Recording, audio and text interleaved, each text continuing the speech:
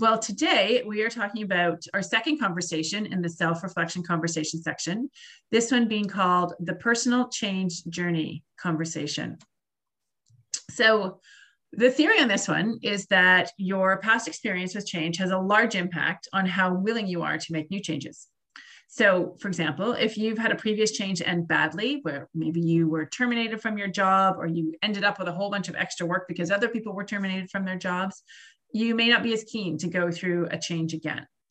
However, on the flip side, a positive outcome from a change shows what's possible, and you'll be more inclined to try something like that again.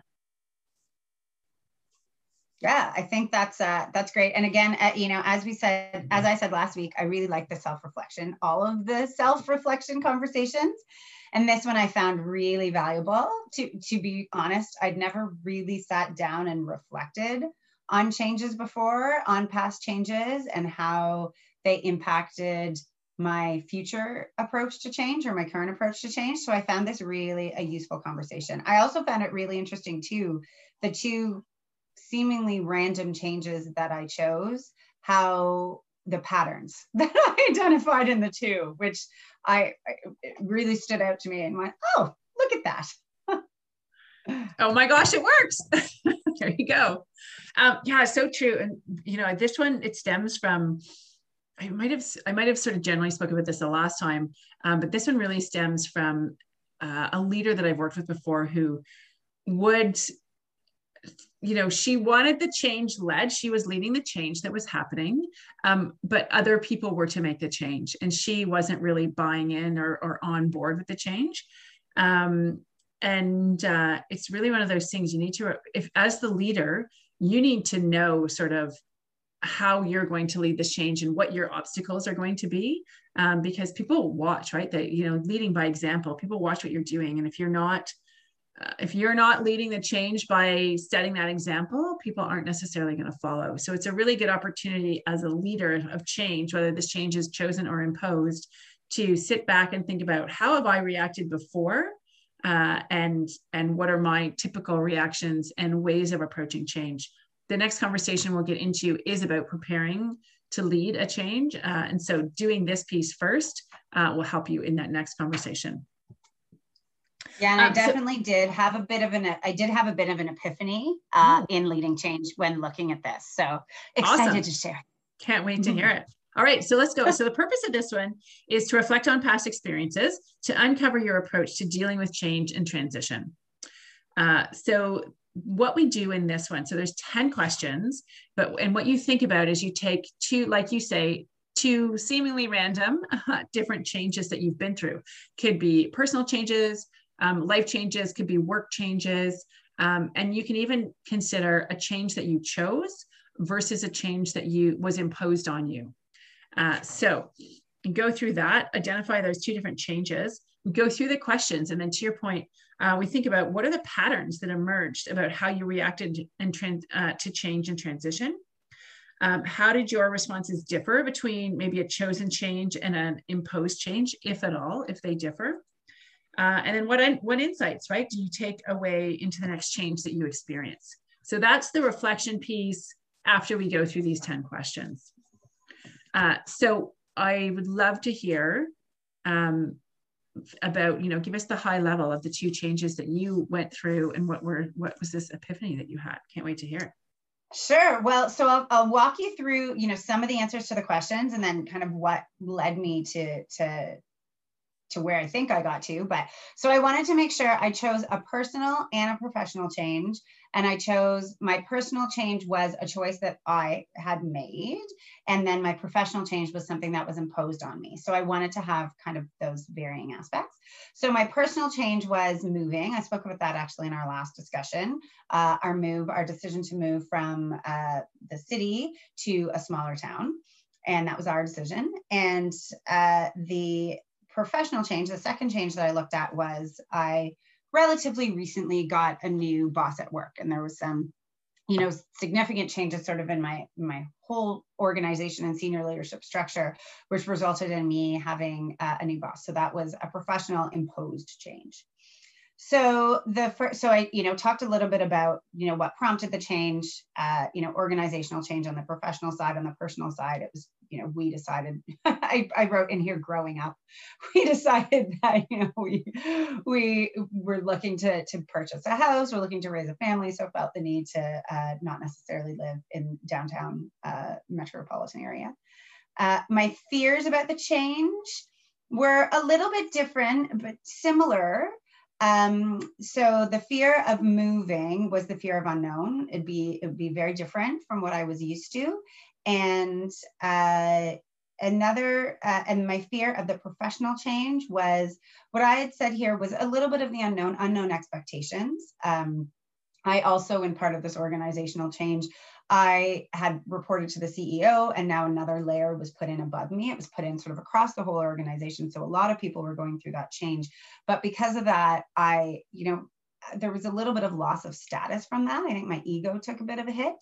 And what was interesting to me too, that I recognized also, and I think it's in my later notes, as I reflected, moving out of the city felt like a little bit of a loss of status too. There was some cachet about, we lived downtown and it was great, and moving to a smaller town felt like a bit of a loss of status. So I that was one of the things that I identified, like, oh, interesting that these two seemingly very different changes seem to kind of impact the same thing in me. I had, I think, a little bit of the same fear on both of them. So that's kind of with the next question, what did you perceive you might lose? And so again, kind of maybe that status piece. What opportunities does the change represent? So, moving to the city, more space, more affordable, with the other change, less work, and, the opportunity to learn from somebody new. So those seemed both positive. As I thought through the 7 dynamics of change,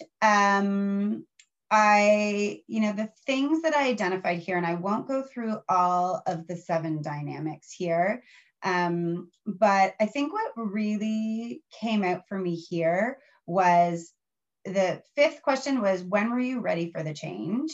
And for both of them, it was right away. And that was interesting to me. Like even though one was imposed and one wasn't, sort of as soon as the decision was made that the change was happening, as soon as I knew about it, I was in, I was ready. I didn't have concerns about not enough resources. I didn't revert back to my old ways. I adapted really quickly. Sorry, I've been talking away. I will pause for a moment. I just wanted to go on to as soon as the decision was made, I was in. And I think that's, so that's a really interesting point, because it is, once we get decisions made, we can move on. I say that a lot. I say that, and especially when we talked about Myers-Briggs last time, in the decision-making piece of thinking versus feeling, and even how you organize your life, sort of that perceiving versus judging, and the judging side of things, you like things to be settled so you can move on. So once that decision is made, you're ready to go. Mm-hmm. But there's a lot of lead up to that can be that transition, that neutral zone that we go through as something is starting to end before we get to that new beginning. And that can be a lot of turmoil in there about where do we move, what kind of house do we move to, what town do we move to, are we ready to move out of the city, or even leading up to having a new boss. So it's just interesting that decision point really is for people, once they decide, usually, right, off you go. Yeah, good point, actually. And I was thinking of this change sort of from decision point onward, but as I reflect now, just even here, yeah, there was definitely some work to get up to both of those changes. A lot of discussions that I had sort of with my previous boss about and a lot of angst getting up to that decision. But once that decision was made, yeah, it was like a weight lifted off my shoulders. I'm like, okay, I'm in, let's make this work. And then if I think, and part of that actually, so maybe that's a bit of what, question 7, what was the most challenging period of the transition? I had said right at the beginning, but I think actually what I meant, based on what you just said, was leading up to it, maybe leading up to the change. And then until that decision point, until the switch flipped, what have you. And I think that leads to, it's that uncertainty, right? You talked about uncertainty. I think it was for the move, the unknown, fear of the unknown. And that is a big fear for lots of people. And this is what we're finding sort of during this pandemic. You know, Adam Grant talked about that in his languishing article. It's that unknown. It's going on for so long, and we don't know what the end is going to be, or what that's going to look like, or what the new normal looks like. And it's just a lot for our brains to continue to process and think about, okay, what's going to be next, especially for those of us who are planners and like to have things planned out. It's really hard to do that planning right now. And same with any change, right? So the longer it takes, it can just, you know, if decisions aren't made and it's still being talked about and you feel like you're going around in circles, it can just be exhausting, sticking in that transition place before we can get onto that new beginning. Yeah, absolutely. Really, I that's really making a lot of sense to me. I think I really like boundary. Like I like to kind of, when I always think about this, whenever I work out, if I'm working out with the trainer, I say, how much longer? I need to know. 30 seconds longer. Okay, I can do this for 30 more seconds. I just need to know how long. There's nothing I hate more than we're like, I'll tell you when I'm done. Say, no, tell I need to count down. So yeah, I need to have that. Agree. I think we're similar there on that. I need to know what's the end point and I can make it there. Exactly. That in biking, okay, I can see the end of the hill we're climbing. I can get myself there. But if I get there and then there's like a little bit more around that corner I have to climb up, it's sort of like my hopes are dashed. Exactly. And you're like, oh, yeah. And I mean, both of them, you know, did I ultimately commit to the change? Yes. Was the result positive? Yes, for both of them, it was positive. And I think too, as you said earlier, probably I would be hard pressed to think of a change that I have made that hasn't resulted in a positive way, which was a little bit kind of leading to my epiphany. I do tend to adapt quickly and be very comfortable to change, and really believe that any change is happening for a reason. It's happening for a positive reason. Even if it feels awful and challenging, I know that I'm learning something and that this is happening for a reason. So I tend to really, like I said, adapt well, tend to really have very little resistance usually when it comes to change. But my epiphany, and maybe this is more for a sort of a future conversation, but when I just think about leading others through change, because I tend to adapt really quickly and just manage through it, I expect others to do the same. And that kind of hit me like a ton of bricks when I realized that, because I think back leading others through change, even right now, because our organization's going through a lot of change, I go, I haven't actually sat and had the conversations with people who may need to have them, right? Because I just move on and say, okay, this is the way it is. We've got a whole new structure now. We've got different goals. We're focused on other things. Okay, let's just adapt and let's move on. And haven't taken the time to actually sit down with the others who are also going through that same change and, you know, asking them where they're struggling. So that really, that was a bit of my epiphany there. Oh, I can. Amazing. I love a good epiphany. And I think, you know, that last point you're making of a couple of things. One, so you now in the book, I talk about the marathon effect, right, of change. So people, you've made your decisions, you've maybe been an instigator of the change. You're at the end of that marathon and other people are just tying up their laces, right? And they are just becoming aware of things and what's happening. So you have to remember, we talked about this a bit the last time, like going back and bringing them along with you, having those conversations. And then also it's choice too, right? Like we have to get, at some point during a change, people have to make a choice. I'm in or I'm out. Just as we logged on to the Zoom today and it starts recording and it says, if this is recording, are you staying or are you going? And I think we've got to make a choice. The same in change. And so people need to decide if they're committed and they're going to buy in and they're going to, you know, go for gold on this change. And that has a lot to do with like same things that you're going through, right? Like, am I okay with this? Do I like what the result is going to be? Have I gotten to be heard? Have I had my part said? Do I feel like I've been listened to? Does this align with my values a lot of times too, right? People with change, like, you know, does this align to what I believe in and can I buy into this and keep going? So getting people to the point of giving them that opportunity to make choice and informed choices with some information that they need is a really key piece to gaining commitment. Mm-hmm. Mm-hmm.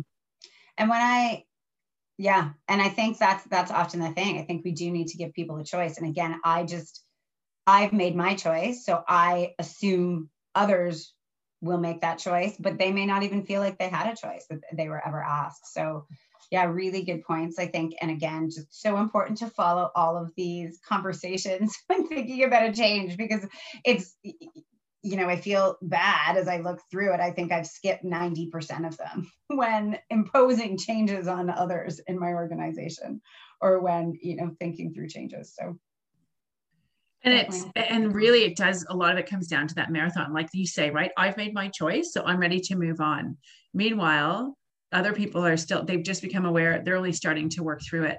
And they will see, so we talked the 7 dynamics of change, which we haven't talked about in detail. Maybe that's another podcast, is, one of them is how you perceive it, right? And I talk a lot about resistance and how people, think of losses first when it comes to change. Usually I don't always think first about what I'm going to gain.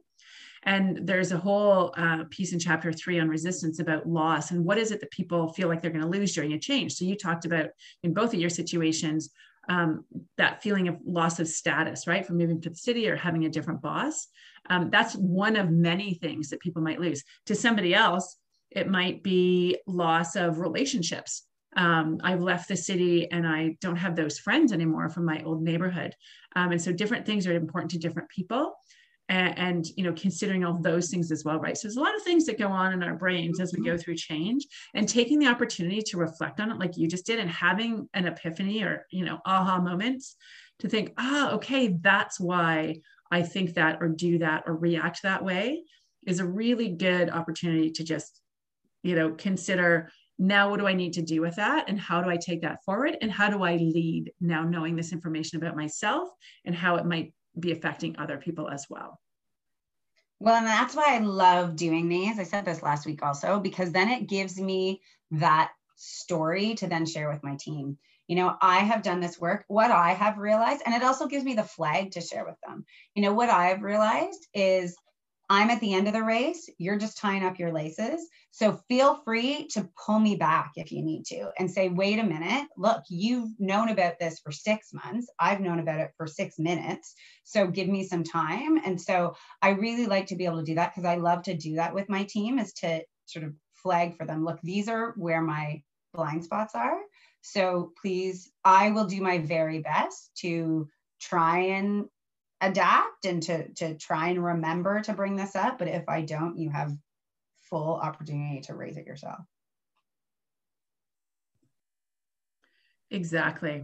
All right. Well, that's a wrap on the personal change journey conversation. Self-reflection conversations in the book, Talking Change, Must-Have Conversations for Successful Leaders. Check it out today and enjoy your self-reflection journey.